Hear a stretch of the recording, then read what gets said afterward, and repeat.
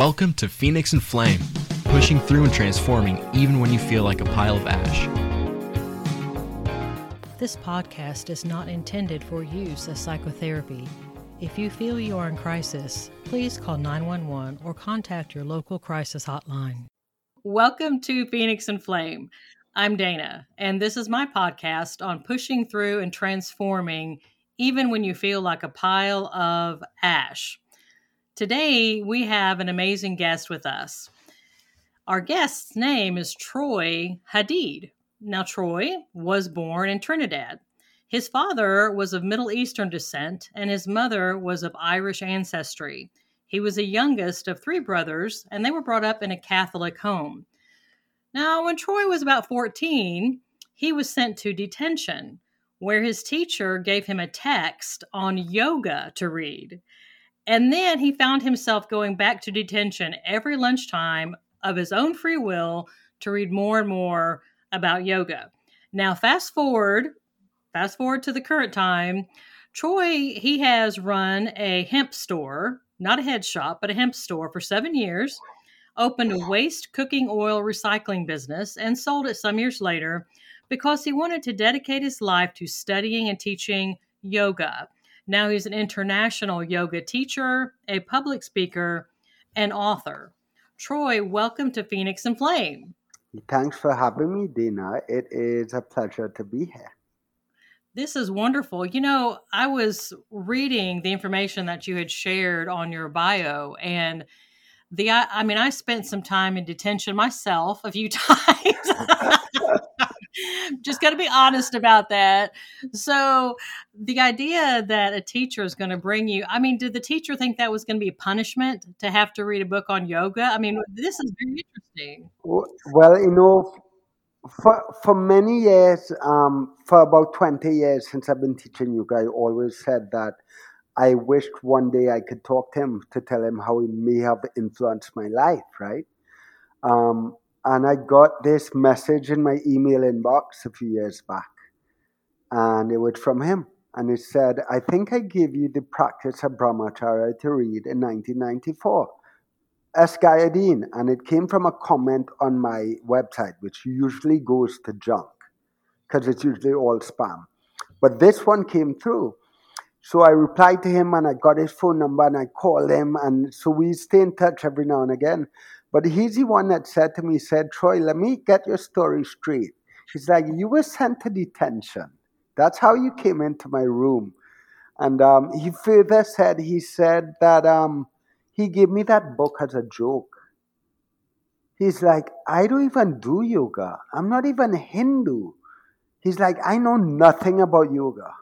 But this was a text about brahmacharya, which is sexual conduct or sexual misconduct, or how to conduct yourself in your sexual energy. He said, I gave it to a 14-year-old boy in his adolescence as a joke. He said, I never expected you to actually read it. He said, you read the entire thing, and then you came to detention every lunchtime after that of your own free will to read more and read more and read more. And what's beautiful about that story is he says to me, it's funny that you've been talking about me for the last 20 years. He said, because I've been talking about you for the last 25. He said, I've been talking about you as a 14-year-old boy who impressed me with his commitment to come and study and read these texts that most adults couldn't even read. And he says, how I found you is I now teach in Toronto, Canada. And he said he was telling his class about this 14-year-old kid called Troy Hadeed. And they Googled my name. And they said, do you know he's an international yoga teacher? And he was like, what? So that's how he found my website. And he says, look at that. Look at the synchronicity we have had. Speaking about one another and the impact we've had on each other's lives without a word. He had no idea what had come of my life. I had no idea what had come of his. Troy, let me ask you something. I know that many times people will use practices like yoga to really help them through harder times in their life, something that they're having Yeah. a difficult time dealing with. And so I'm kind of wondering for you, your experience at 14 years old, if there was anything going on with you at that time or later that you felt like yoga was really something that was something to hold on to at that time and practice to give you some mindfulness, some peace to deal with Yeah. the crises or issues that you might have been facing. At that age, no.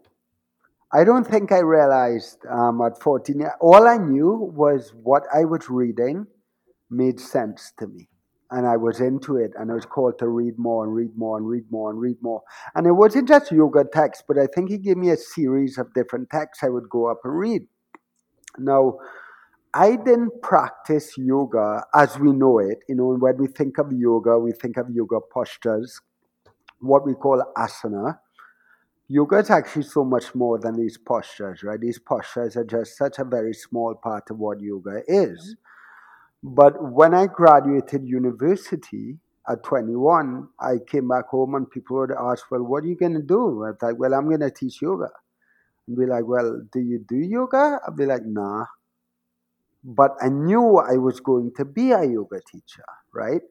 And I didn't actually consistently start practicing postures or asana probably until I was about 24. But now that I have knowledge about what yoga actually is, I understand that, I was actually dialed into the real practice and teachings of yoga long before I even knew what yoga was. And that's because, for me, I think one of the greatest yoga practitioners that ever walked our planet was a man called Jesus. And I know a lot of people who are of organized religion or faith might say, how can you say that? That's blasphemy. Well, not really. Not if you really understand what yoga is, and not if you really understand the teachings of Christ. And the very foundation of the teachings of yoga, Dana, is realization with God. It's the acknowledgement of our interconnectedness. It's the realization that we are not actually separate individuals, that we are part of this one whole collective consciousness that is also God. And, they have that beautiful word namaste that we love to throw around the yoga world. Well, namaste means that the God within me acknowledges the God within you. So to actually see and acknowledge divinity in everyone and everything around us, that is the fundamental essence of yoga. And that is the fundamental teachings of a man called Jesus. Yeah, that's really interesting. And I want to point out and hear your thoughts on the difference between when someone says, I am God versus God Yeah, within me, because I know there's some individuals out there, and I'm one of these people that I'm like, everybody's on their own path. Okay. I'm yeah, not a fan of judging and carrying on. I just want everyone to kind of have a platform to speak their thoughts and feel heard and that kind of thing. And so I've interacted with some people along the way. And also I can remember seeing something because my degree is in clinical psychology. yeah, And a lot of people, not everyone by any means, but a lot in that field can tend to view religion as a crutch. They tend to want to yeah, more focus on the human being and saying, I am God. And I remember being in an elevator one time in graduate school and looking up on the wall, the metal wall, and someone had taken in a Sharpie marker and put that man is God and yeah, wrote that on the wall. And of course, like I said before, each to his own. All right. But I think that's curious. And I would like to hear your thoughts on the difference between someone saying God within me, the collective, versus yeah, I am God, man is God. So do you see a yeah. difference or not? Um, I, I, I don't know. I don't know if I will explain how I view it, and I will say this: I personally don't connect to a dualistic reality. And what I mean by that, because I don't like to talk in esoteric mumbo jumbo terms, right? What I mean by that is the only way to discover who I really am is for me to dissolve the word I. Because the second I use the word I am this, I am that, that implies that I am separate from everything else. Okay. And we have this identity is ingrained in us. Our individual identity is ingrained in us from the day we are born. We are told the narrative, I am Troy, this is my body. And everything we live, everything as we grow up into adulthood and our personality revolves around that individual identity and strengthens it. So much so that we say things like, I am Catholic. Well, does that mean if I change my religion, I no longer exist? We say things like, I am fat. Does that mean if I lose weight, I no longer exist? Or we say, I am Republican, or I am a podcast guest or a podcast host. We define ourselves by these labels, but these are not who we are. If these were things that we were, then we could never be something else. And for me, Dana, I'm going to answer your question shortly. For me, Dana, somebody would have an extremely hard time convincing me that I am anything associated with my body. Because I know, not just I believe, but I know the resonance and vibration of my actions, my words, and my thoughts as I live through this human experience will never die. So I know I will never die. I cannot die. Energy is created and destroyed. It's neither created nor destroyed. It merely changes state, right? It carries on forever. And, I believe this was one of the greatest teachings of Christ that people aren't putting their finger on. He rose again from the dead to prove to us that we are not our bodies. And he said, you will do far greater things than I have ever done. And I don't want to go back to that, but I want to answer your question, right? So I am okay with somebody saying, I am God. As long as they understand, that means everyone else is God as well. As long as they understand that everything and everyone around them is also God. And you must hold that entire perspective. You can't say I am God, but these things aren't God.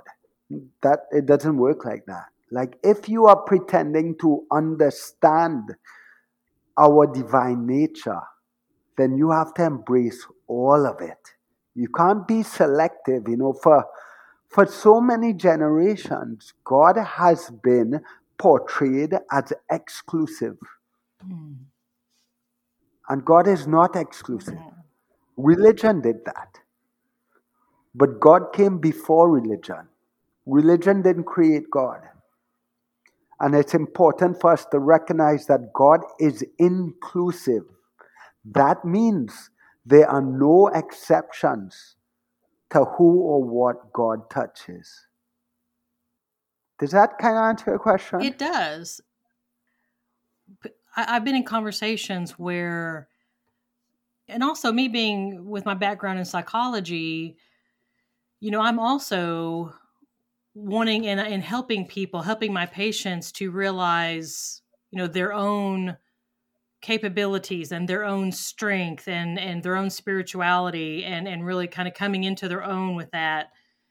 And at the same time, recognizing, I mean, I've said before in prior podcasts, I happen to be Christian. I don't make any mistake about that. And I'm very open with that. And also very open with other people and their beliefs. And I'm very interested in hearing a lot of different beliefs about things. It's very intriguing to me.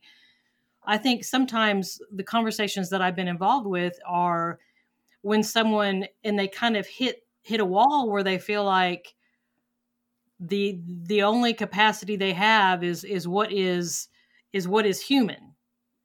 It's like they wall themselves off from the divine. They don't accept that part that is separate but included. Does that make sense? It's just like it's kind of hard to explain. Yeah, I get what you're saying, I think, Dana, and I would explain it like this. And for listeners who are listening who may not necessarily connect to Christ in any way whatsoever, I speak of Christ because that is my teacher, and I speak of Christ outside the context of organized religion. So they can take these things however they want, however it lands for them. But I feel like, and it's not just Christianity, but through a lot of organized religion, we are fed this narrative of sin, right? Which is our humanness. And I understand the concept of sin in that we are human, we will make mistakes. But I do not necessarily connect to the idea that we are born into sin and that we are born sinners. Because I think that narrative, in a lot of ways, is a cop out. Hmm. It's an excuse. It allows us to deny responsibility. And it's a lot easier, actually, to believe that I was born a sinner. I'm always going to sin. I'm human and I'll always mess up. And I know that's not exactly narrative that's told, but if you look at the subtle energy and overview of it, that is kind of the narrative, I think. I think the teachings of Christ, or what Jesus came to teach us, is actually very different. I always say that I don't believe he had any intention of freeing us of sins. I don't believe that he saw a need to do that. I think what he came to do was show us how we could live our lives. He came to set an example of what we are capable of. And teachings like, you will do far greater things than I have ever done. Things like, if you have faith as small as a mustard seed, you can move mountains. I don't believe that was a metaphor. I don't believe that was poetic. I believe that was very literal. And I think that what Jesus came here is to tell us to wake up, to take responsibility for the world we are creating, and to do better, to show us that we are so much more than we've been told we were. And that's how I look at it, Dana, is I'm not okay believing that we are mere mediocre humans who don't know any better. We are made in the image and likeness of God. We are creations of God. We are seeds of God. How dare I disrespect God's creation and tell myself a narrative that I'll never be good enough? I'm very careful not to. I hope people don't get offended when I share things, but I went to church the other day because I'm not against religion, right? So when I'm called to go to church, I'll go to church for ceremony or whatever. And I want to say it was a funeral. And it was time for us to receive communion. And I heard the words repeated that I've heard ever since I was a child. And it was something, I don't know if it was just my church, if it's generally done in Catholic and Christian churches. But it implied that I am not worthy enough to receive the body of Christ. I am not worthy to receive you. I believe my words. And I said to myself, why would we say that? I am worthy to receive God. I am worthy to receive the body of Christ. How dare I repeat the words that say, I am not worthy? And, we often talk about words being so powerful and thoughts being so powerful. And I think sometimes we need to look at the words we say, look at the prayers we repeat, And rather than just repeating these prayers and these things, to really look at what is being said and ask ourselves, do I actually believe that? You know? Mm-hmm. I like that. And I think that's really important to pay attention to what we're hearing and what we're saying, and to challenge, to question Yeah, things. And I wanted to get back to something you were saying earlier, because I agree with that part, and I really wanted to kind of to unpack that a little bit more. sure. Talking, you brought up Christ, and it's like, so on the one hand, being a Christian, I believe that he came because we can't get into heaven on our own merit. Yeah, Otherwise, why did he even he otherwise he would just be like anybody else walking the planet who happened to have a few good behavioral patterns. You know, yeah, there's a lot of standout people throughout history, but being Christian, I believe he was God and man, and it was by his sacrifice. But the thing of it, but so I believe that. But what's also true, what I wanted to get back what you said earlier, was the way he lived his life was so different than what you see a lot of the churches representing. And that was one of the reasons why I wanted to have you on my podcast, because it was one of your questions that you put on Podmatch. You had a close relationship with Christ, and you maintain that, but you call BS on many views of the church and organized religion. So did I write that? yeah, it was on Podmatch. So it's like what I wanted to talk about, really, and kind of unpacking that a little bit, was I think that sometimes we veer away from the actual life of Christ, because he was a rebel. I mean, he shook shit up. I mean, Yeah, the organized religion at the time, the Jews and what they were practicing at the time, he called the hoity-toity, the Pharisees, he called them whitewashed tombs full of dead men's bones. And they were the yeah, ones that were walking around in their fancy robes, saying their fancy prayers, making look at me saying my fancy prayers and looking all fancy dancy. Meanwhile, Jesus was the one going to homes that, for the most part, it took his disciples a while. They wouldn't even cross the threshold, because they're like, those people are unclean. We can't go in there. yeah, And Jesus was going right in there, sitting down, eating with them, talking with them, touching them, hugging them, loving them, and talking about himself. And he just went, I just love that about him. And we've gotten so far away. You said earlier about how Christ was inclusive, and yeah, that's very much what he was. And he went to the people that had been marginalized by society, the ones that were being thrown, like the woman that was found in adultery, and they threw her, and yeah, they all wanted to throw rocks at her. And they were all looking at him like, are you going to participate? We're all going to throw rocks. And he calmly yeah, looked at them and he said, that's fine. Whichever one of you has never sinned, feel free to throw the first stone. And so he was such a champion for the underdog. And he told her, yeah. no, there's no one here left to condemn you. Neither do I. Go and sin no more, that kind of thing. Hmm. So I'm just kind of wondering your thoughts on, and what was behind your comment about that you called BS on many of the views of organized religion and that kind of thing. Well, that could be a whole separate show, but it boils down to the fact that God is portrayed as exclusive. If you're not baptized in the church, you're not going to heaven. That's exclusive. That's not inclusive. And then they'll say, oh, well, God still loves you, but you're not baptized, so you're not going to heaven. Like, come on. Like, that is exclusive. That is not love. And then there's this thing where, it's so elementary that I almost don't like to repeat it, but God gives you freedom.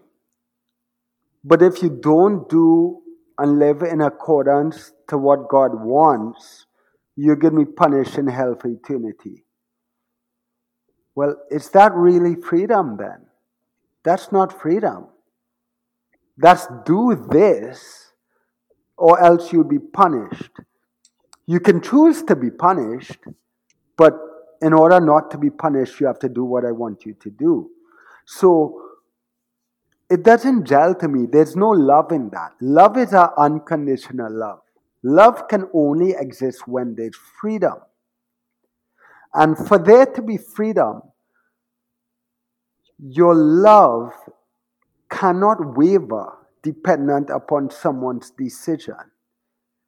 Because if your love wavers according on someone acting in accordance to your wishes, then it's not really love. Then your love is actually self-serving. And I don't believe God's love is limited. I believe it is absolutely unconditional. And I believe, let me explain it this way, Dina. I think this way is hits home. God wants to be loved.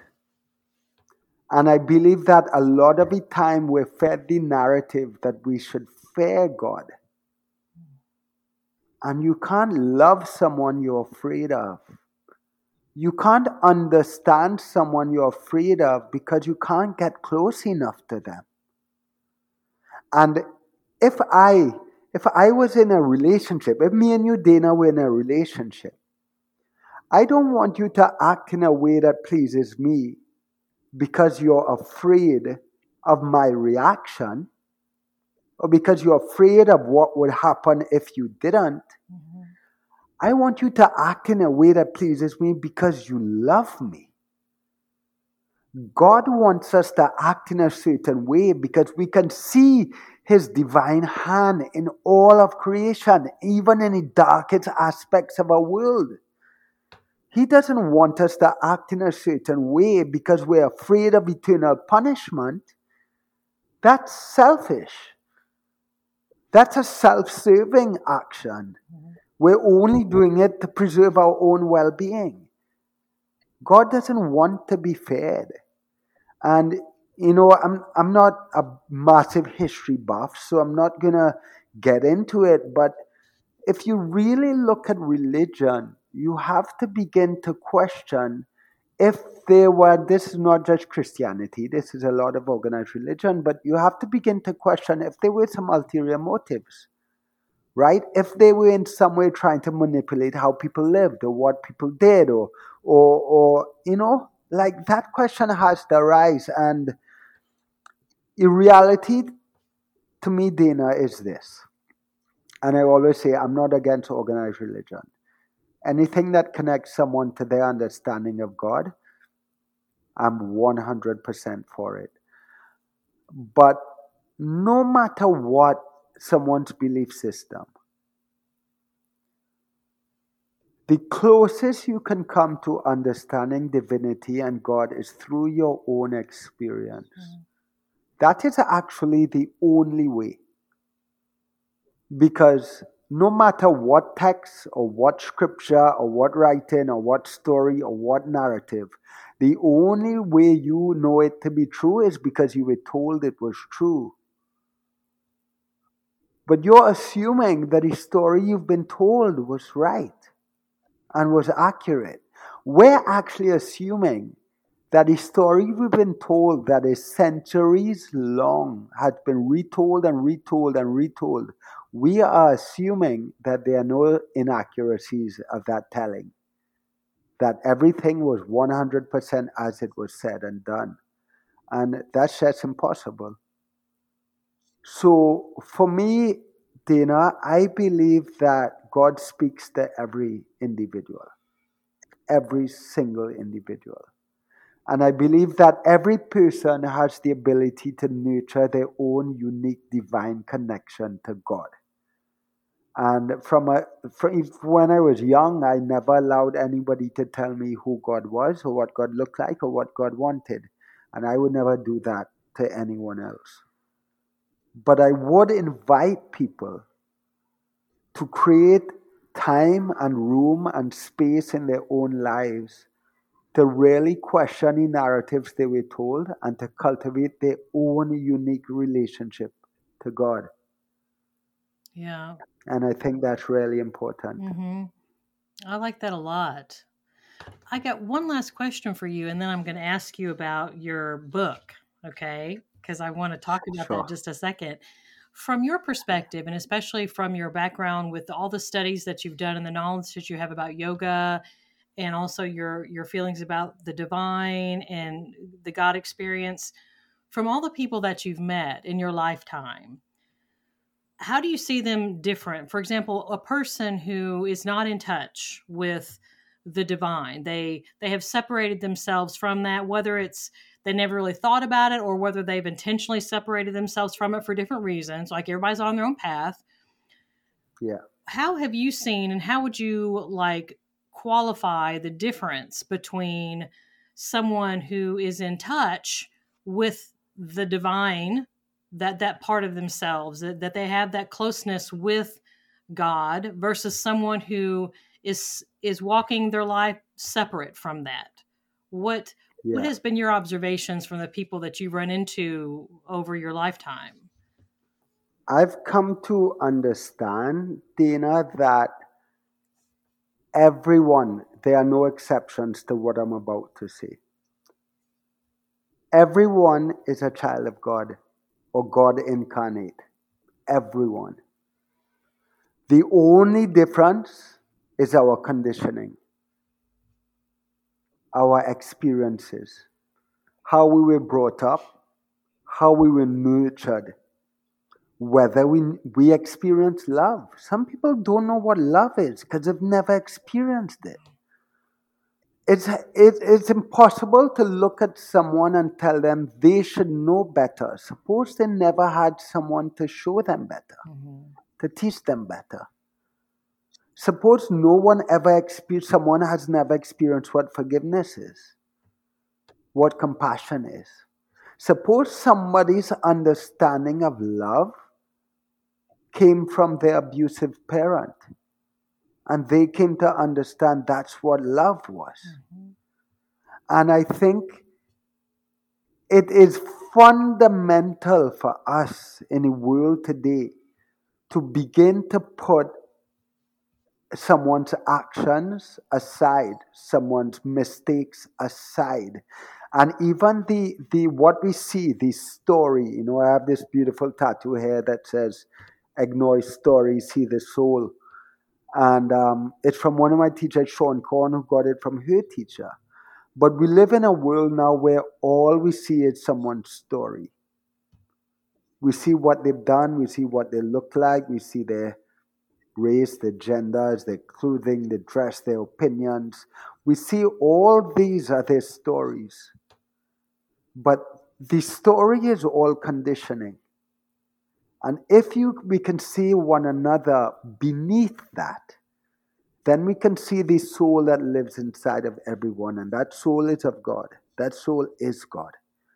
And if we can begin to see someone as that, rather than seeing someone as their conditioning, then I always say forgiveness is no longer optional, but inevitable. Inevitable. Because you can pick anyone in this world who has maybe done the most atrocious and inhumane of things. And if we were grown up in their circumstances with their parents and their conditioning, chances are we might be the exact same way. And it's so important to understand that we are all conditioning. And if we can start to see somebody as that, then we can love them and help them reprogram, help them rewrite their conditioning, rather than condemn them for conditioning that they really had no involvement with. Mm. Yes. Yes. So I know I said I was going to go. So I've got another question now. Keep going. Keep going. I have time. So okay, I have two thoughts about what you just said. On the one hand, I love the whole idea of looking beyond how someone has been conditioned and seeing, who they were. Because lots of times when I talk to my patients and we're talking about patterns and things, I'm like, at some point that person was a toddler. Imagine that person as a toddler walking around before all the icky happened to them, And so that's kind of what you're talking about. Or I said, at some point you were a toddler. I said, you were a toddler walking around at some point, and before all this stuff happened to you and you developed all these defense mechanisms to deal with all the icky stuff. So that is fabulous. And I think that is kind of what you were saying. I think along that together, like right beside, is also, I talk to people who they're in relationships with people who have no interest in changing. They are continuing to engage in hurtful and dysfunctional and pathological behavior patterns. And they have no intention of stopping. There might be some listeners out there that are listening to us talking right now, and they might be in a relationship with someone that they're trying to look beyond the conditioning. They're trying to remember this person when they were a toddler, but this person that they're in a relationship with has no interest in forgiveness or changing or anything like that. They are going to continue to interact with them in a very hurtful, abusive way. And so I feel like there's a difference between being able to see beyond that, for behaviors of the past versus something that someone is saying, I'm going to continue to abuse you. I have no intention of stopping.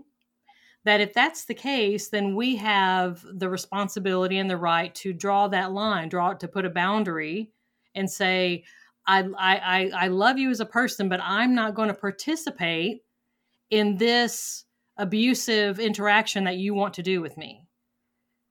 Yeah. So those are the two thoughts that I had.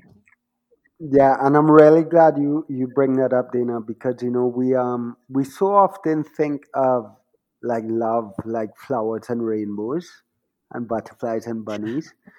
Love is actually fierce. Love is courageous, and love is like rebellious. And I think it's important for us to note that forgiveness and acceptance are two different things, two completely different things. And I always say that real love, if you love someone, real love is willing to lose that person forever. If you're not willing to lose that person forever, then there is some kind of codependency in your love. Yep. There's some kind of codependency. And if you are allowing someone to treat you in a way that is hurtful and harmful and wrong, not only, first of all, you are being disrespectful to the God within you. And you are now feeding the toxicity of someone else. And if you are putting up with that action because you are afraid to lose that person, then your love is codependent. That is not actually love at all. You are only loving that person because of the security they provide for you. And I have this thing where I take this perspective on love. Very often we like to say this is love and this is not love, right? But it's not black and white.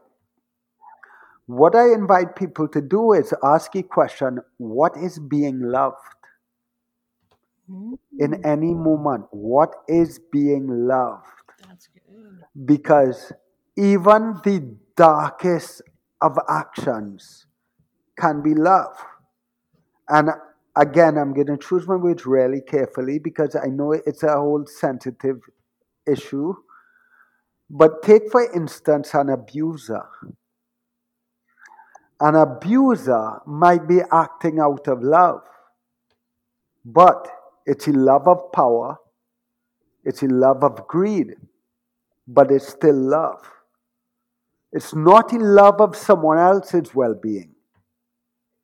If I am sitting down next to someone who is hungry and starving and I am eating food and I choose not to share my food, that is still love. It's just a love of my personal needs and desires over a love of the person next to me. And I like this perspective because if I say something is not love, then it's dead. It can never become love.